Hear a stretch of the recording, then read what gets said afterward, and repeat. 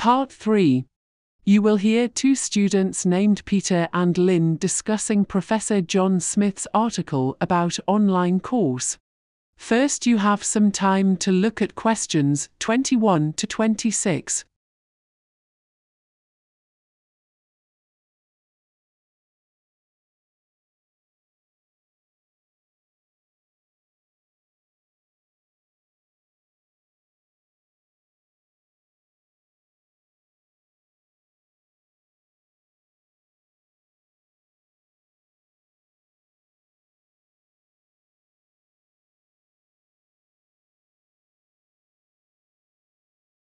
Now listen carefully and answer questions 21 to 26.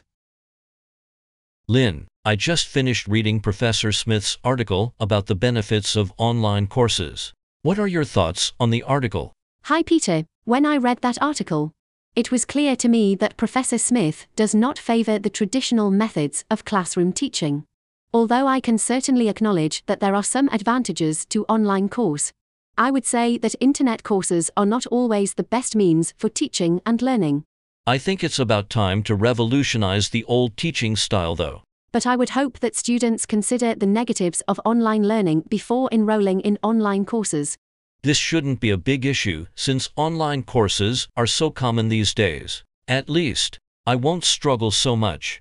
And Professor Smith points out that computer learning is well suited for some courses, especially the technical courses. Unfortunately, that theory doesn't work for me. What a shame. I got an A for that online computing course last year. Anyway, next part is personal interaction. I think the personal interaction offered by traditional teaching is overrated in the article and doesn't have much value.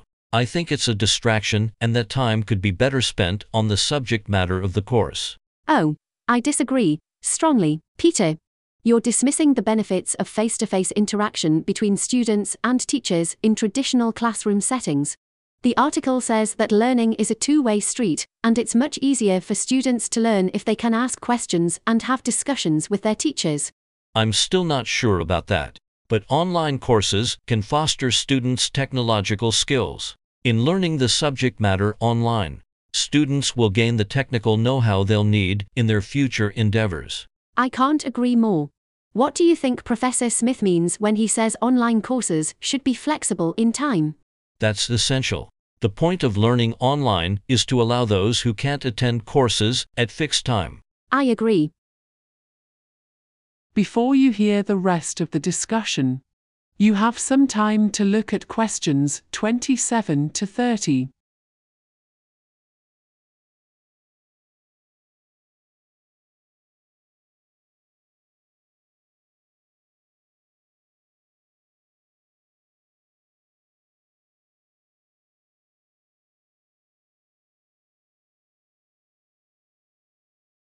Now listen and answer questions 27 to 30.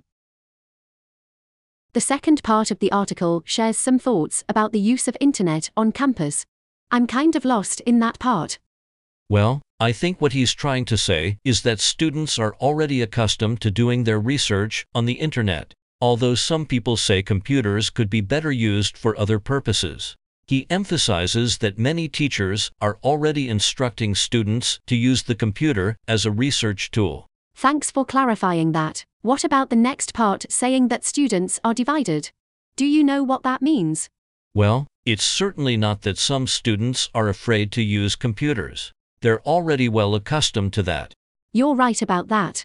Most students already use the internet as their primary source for news and information. Professor Smith probably intends to say that computers are not easily accessible and available to all students. Yes, not all students can afford computers. And as Professor Smith note, with online courses, the student support system is already in place. Instead of asking fellow students or the professor for assistance, students would be able to get any information they need online. And this assistance would be available immediately. So, why do you think Professor Smith is recommending the use of computers as the school's main means of educating students? Do you think he is interested in reducing some of the fees associated with traditional classroom courses? I think it's all about the money, He is promoting online courses simply because he thinks it will enable the school to make more money. I never thought of it that way. Many schools already have limited space for classrooms. If the school board wants to enroll more students, they can do that through distance learning mode. Instead of recruiting more teachers, the same course resources can be sold to both online and offline students. Plus, some computer companies are willing to financially support the schools that promote this type of learning. I see. This is profitable in every sense. All right, now we'll have something to write about in the research paper. That's the end of part 3.